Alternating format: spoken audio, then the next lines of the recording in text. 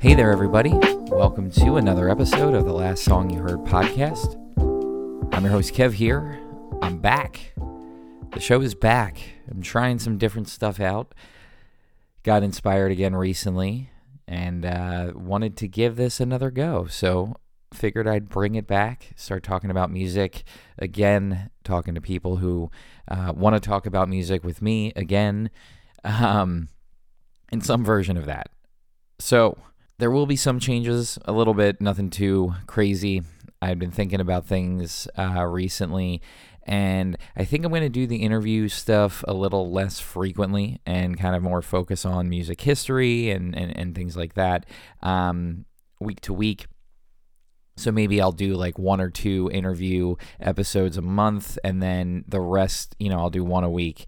That's a little bit shorter, where I talk about the last song that I heard and kind of focus on music from that standpoint. I don't know, maybe it'll go back to all interviews. Who knows? But that's kind of how I've been feeling recently. So wanted to just, jump back into things with this episode. No reason to delay talking about this awesome song that I last heard. So without further ado, the last song that I heard is called From Here to Eternity, and it is by the incredibly influential and really father of electronic music, Giorgio Moroder. Here's some of that. Baby's got me sighing, nearly has me dying of the need. From here to eternity, that's where she takes me.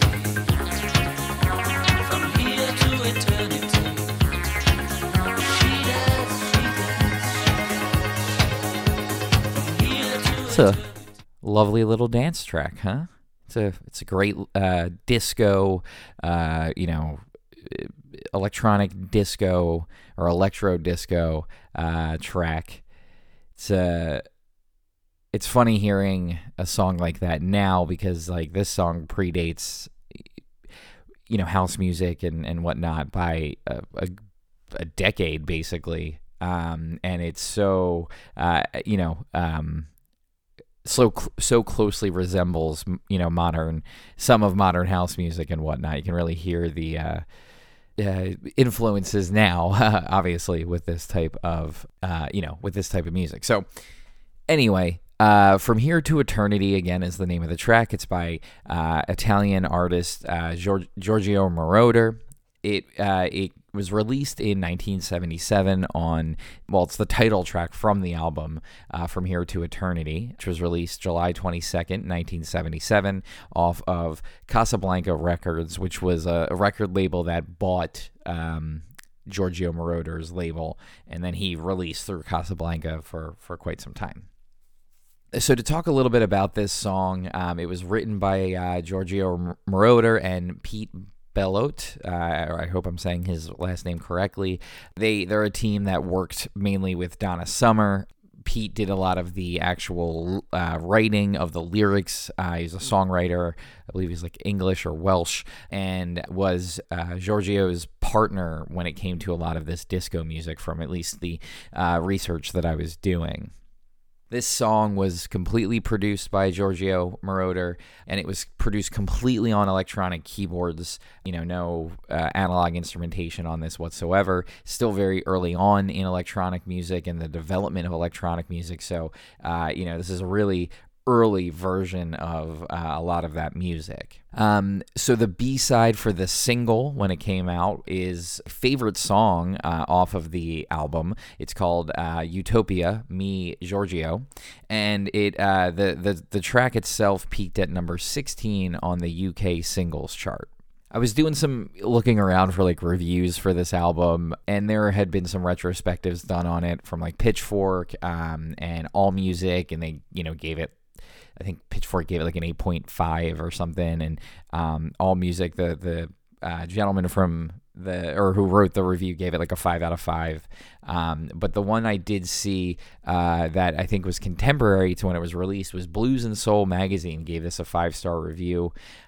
This track was actually featured on a musical disco comedy film that I'm going to absolutely watch at some point, called Thank God It's Friday, and it stars Jeff Goldblum early in his career, Deborah Winger, I believe, in her first feature performance, and Donna Summer, who is very much connected with Giorgio Moroder.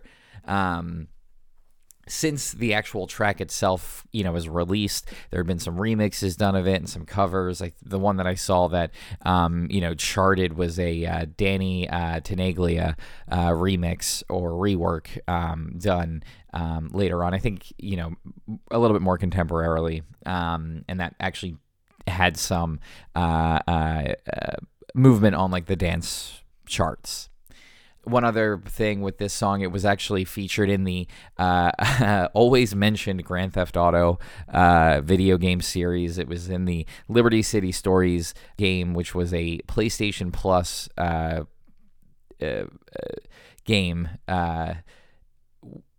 in the Grand Theft Auto series that takes place around this time, I believe. Either way, of course, Grand Theft Auto is somehow brought back into this conversation. Like every episode that I do, I feel like half the songs that I talk about are somehow connected to that game. Now, to talk about this album a little bit, so it was released, as mentioned, in 1977, July 22nd, 1977. It's Moroder's third solo album. It's 8 tracks long. It's a pretty quick listen. It's about a half an hour to go through. And it's considered electro disco, with Giorgio Moroder being like, the father of European disco and whatnot. But really, like, you listen to this album, especially the first half, and it's just like it's a pre or like an early version of just like, it's house music. The first half of this album is like a mix. It's a straight solid mix, which is awesome. I really love the first half of this album. Well, I like it more than the second half of the album, which is, more traditional as far as, a couple of tracks after, one after another kind of thing, not really blending into one another. Whereas the first half on this one is a straight up mix of 5 songs. And they flow one right into another. It works really, really well. I'm such a sucker for this style of album. So, that hooked me when it came to listening to this. The second half is a little slower. The music on it's a little more.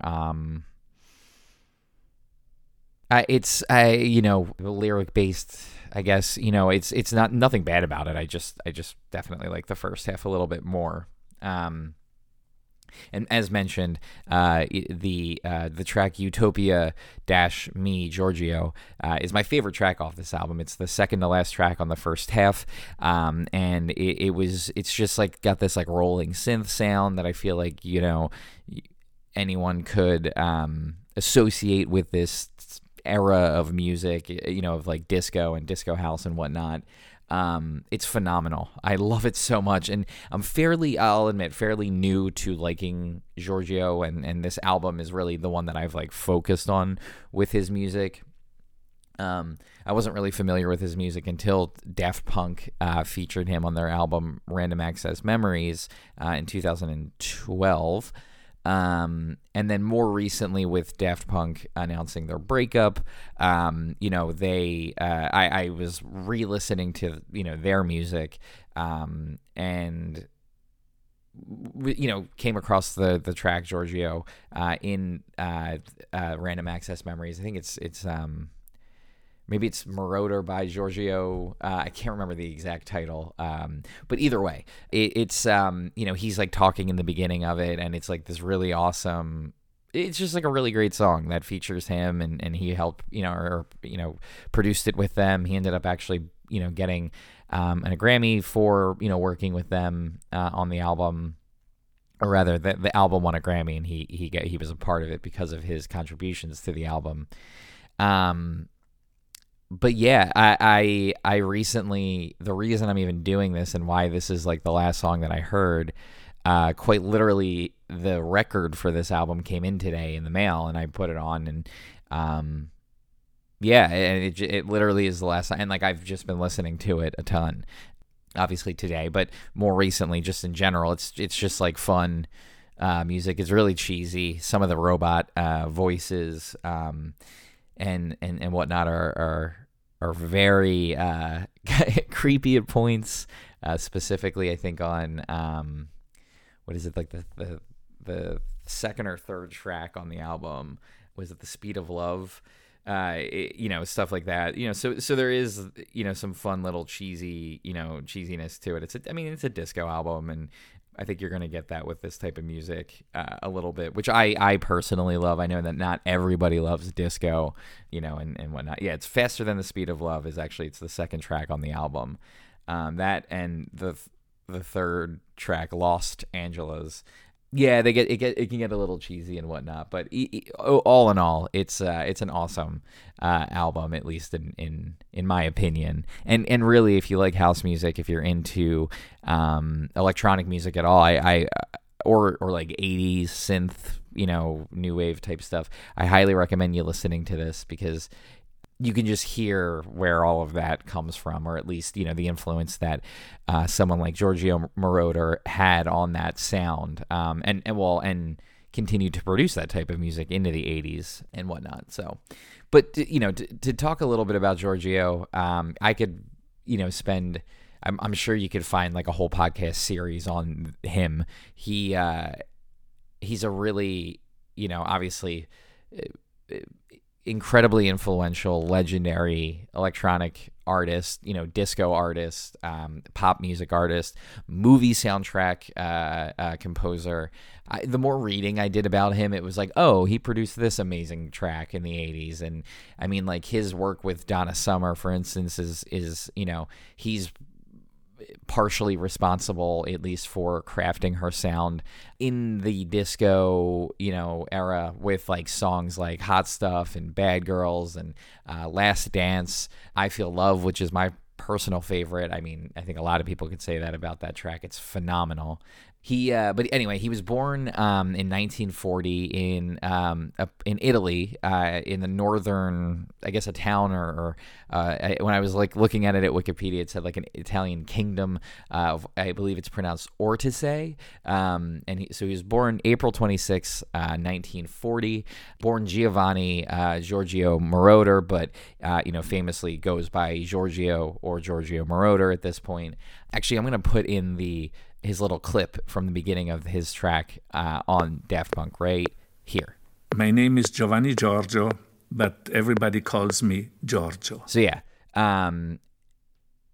he was dubbed the father of disco. He's pretty much credited with pioneering Euro disco and electronic dance music in general. In the late 60s or 70s, he started his own label, built his own studio in Munich, Germany, and then that's where he started to really start producing with artists and like the disco and electronic music. And at that time, Casablanca Records, which I mentioned, they bought, I believe, his studio and his label, which then brought more artists into, working with him. So artists would go to the studio like, Led Zeppelin and David Bowie and I mean, just like a ton of these huge artists, rock and disco and whatever, just so many different artists worked with in that studio. And then he ended up getting connected through that. And then he, again, as mentioned, with his work with Donna Summer in particular, he got really, that's when he really started to, I think, take hold and become more and more of a household name. Around that time too, I think I was talking a little bit about he was composing all these different soundtracks. I mean, he's 3 Oscars. He's been nominated for another, a handful, but a few that stuck out. The Neverending Story, which has that amazing, like the Neverending Story track, which like was like a big meme. I feel like in the early or mid 2000s and stuff like that. Plus the soundtrack for movie is great. He did the soundtrack for Midnight Express. Another big one, which I going back to fucking Grand Theft Auto, the video game. So in Grand Theft Auto's Vice City, which I'm realizing I think has just completely influenced my musical tastes into forever. One of the stations plays a bunch of like new wave music. Grand Theft Auto 3 has a station that plays like new wave music. That's like an 80s station. And the tracks from it are the songs from the movie Scarface, which are all songs written by, Giorgio Moroder, and his partner. And then, artists like Blondie, were on there, and he has some other amazing artists that he worked with, but they were all written for that movie for Scarface. And I didn't really realize it. It makes perfect sense that he produced and wrote and composed that album. It's phenomenal.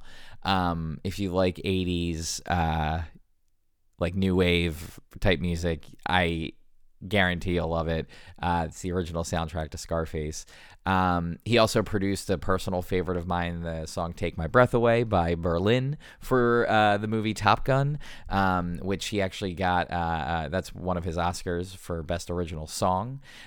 He also won Best Original Song at the Golden Globes that year for it as well, 1986. Some of those other awards were, so he won for Midnight Express, he got an Oscar 1979 for the original soundtrack to Midnight Express, 1984 for Flashdance, and then I mentioned 1986 for Take My Breath Away. He also has 4 Grammys for the score for Flashdance, the composition, or he had like Best Original Composition for Flashdance. He did he got a Grammy for the best dance record for his track Carry On. And then he did, as mentioned before, Daft Punk's Random Access Memories won in 2012 for Album of the Year, and he won, he was a part of that, so he did receive a Grammy for that as well. He has countless awards. He has a whole Wikipedia page dedicated to the awards that he's won. His trajectory again, was mainly, 70s and 80s. He stopped working in the 90s, or at least, any major releases. He didn't do any major or put out any major releases for like 2 decades, basically, until, 2012 with Daft Punk's Random Access Memories. He also did some like work for like some video games, and then he ended up releasing an album in 2014, which has like artists like Charli XCX on it. I think I read he wanted to like work with Lana Del Rey at one point. He had mentioned wanting to work with electronic artist Madeon, which I would love. And really since 2014 or 2012 rather, he's had this resurgence of popularity. Not that like he's gone anywhere, but he took a break for a while, and did more remixing and visual art and stuff like that in the 90s and the early to late 2000s, and then again has this comeback. I feel like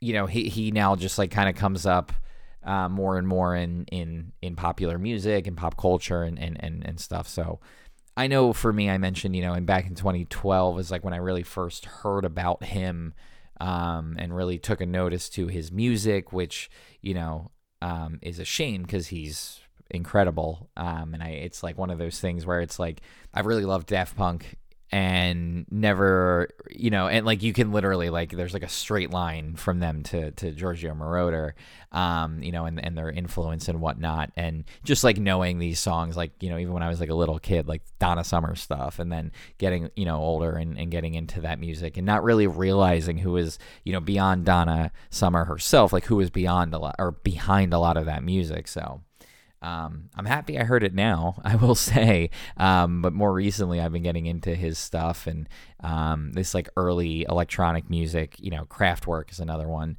that I've been dabbling in a little bit, so you may end up hearing a little bit about Kraftwerk as well.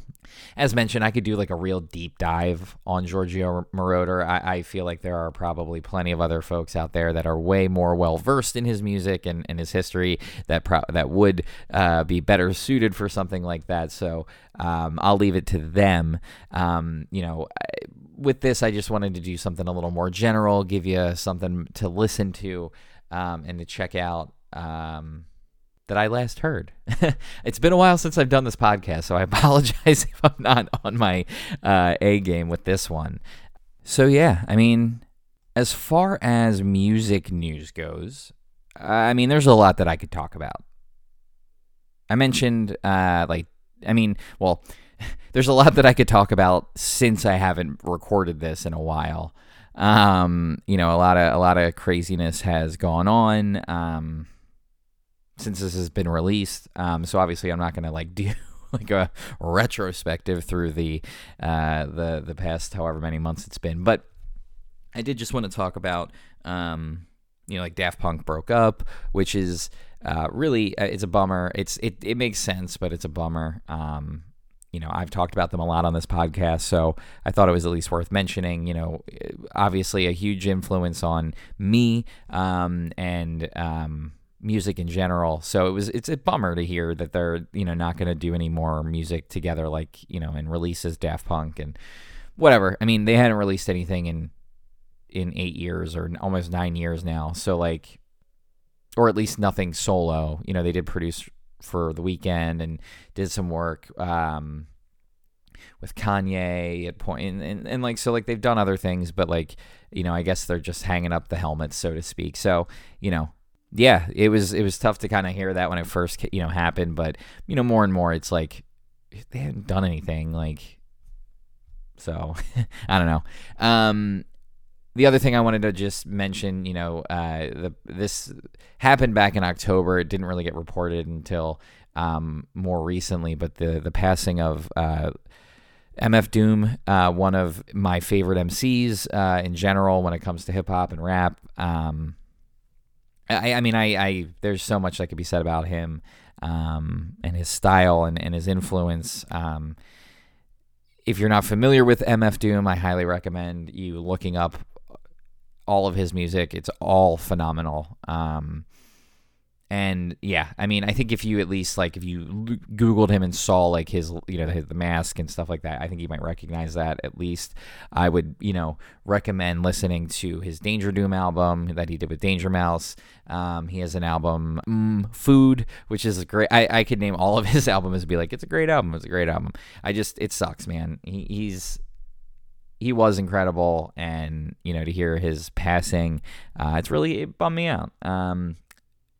But in non-bummer music news, I did want to talk about the Grammys for a second. I didn't watch the Grammys myself, which I guess that means I'm probably not the best person to talk about them. But in general, I just wanted to talk about kind of who won and whatnot. Obviously, with COVID and it was done without an audience or anything like that. But there were some really cool performances that happened. And just some really cool moments in general.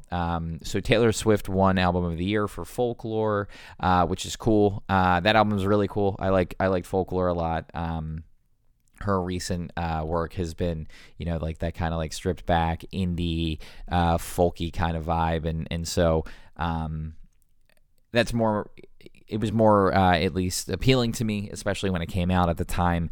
And so, it's cool seeing her. I said cool to see her get recognition, as if Taylor Swift needs more recognition. But, honestly, it's a great album. And then I know Billie Eilish, who swept the Grammys last year, she ended up winning Everything I Wanted for Record of the Year.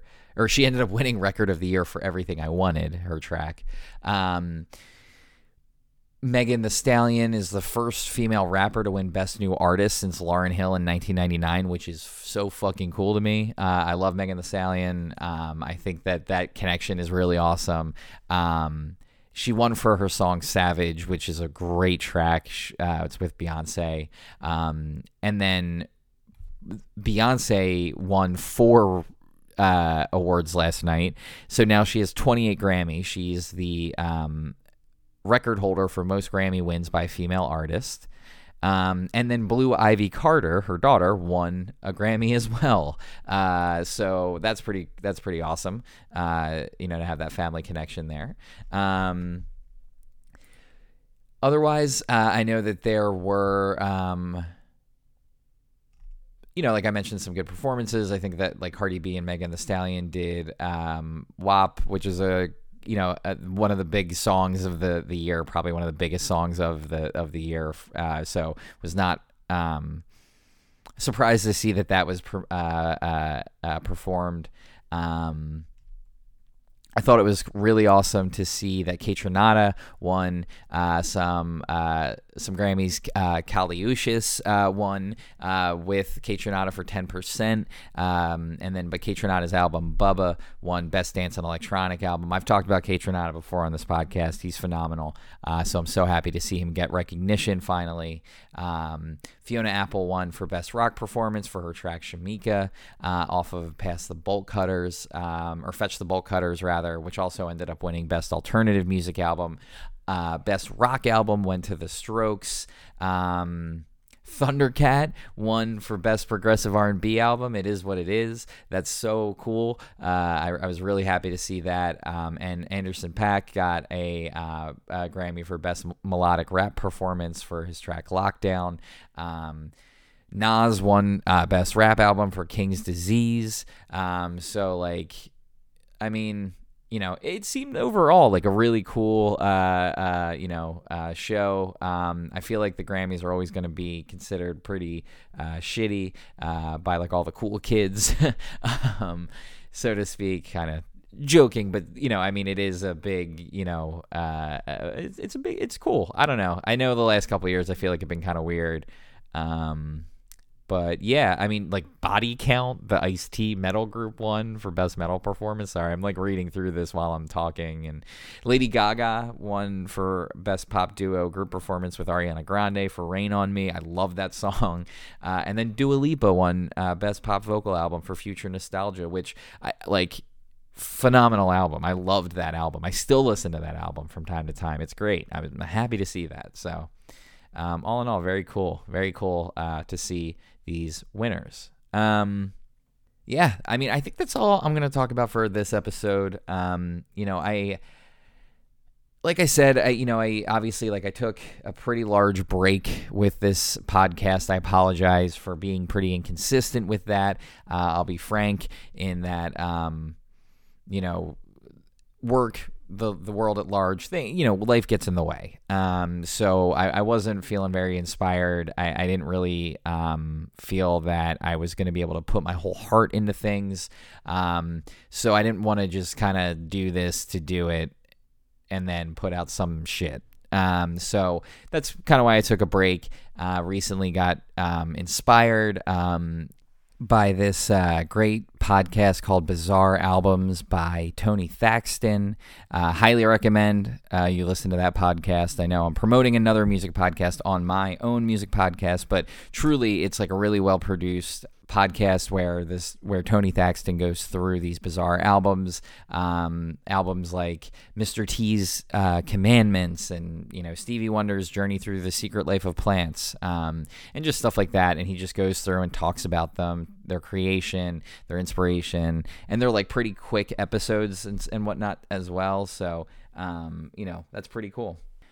The other thing too, I got my turntable. Well, I bought a new turntable. I decided to upgrade to a Project Carbon 1, I think it's called. For those of you who know what that means, which I kind of almost told myself, and had some issues getting the speakers to work with it, and was having some issues, and really had a hankering to start continuing my vinyl collection, starting to listen to records again, and got that working again, and have now been listening and ordering more records. So that kind of has reinvigorated my music, my love for music a little bit, and re-inspired me, or rather inspired me to kind of start doing this again. So again, I just want to say thank you for your understanding and patience with the lack of episodes over the last while. And like I said, things might change a little bit. I may not be doing interviews as much, and I may try to like shorten some of these episodes so you're not just listening to me ramble about the workings of this podcast. Either way, I hope you're enjoying it, and I'm happy to be doing this again. So my recommendation for this week is going to be it's going to be the soundtrack to the movie Scarface, produced by Giorgio Moroder. Because it's so good. It's such a good soundtrack. The music's awesome. In particular, like every time I think of that album, I would just think of the song like "She's on Fire." So go listen to it. It's so good. The whole album is great, especially if you're into that 80s sound. But yeah, anyway, so I'm actually doing this podcast now on the Anchor.fm service, which helps with like distribution and stuff like that. So you may even hear me do an ad read, and hey, maybe if things really take off finally, maybe more and more that'll happen. I don't know. We'll see. It just seemed like an easier avenue to take. That's the other thing too. You may end up seeing some episodes come down. I'm going to try to get that fixed with switching over from SoundCloud. So appreciate the patience on that. But yeah, anyway, I'll leave it at that. If you want to find the podcast on social media, you can go to Twitter. It's Twitter. It's at The Last Song You Heard. Facebook and Instagram, it's The Last Song Pod. You can email me at thelastsongyouheard@gmail.com. And I'll be back next week with another episode where I talk about the last song that I heard and the fun history and all that stuff around it. Anyway, thanks for listening. I hope you're healthy and happy and everything's going well. Have a great week. I'll talk to you then. Bye.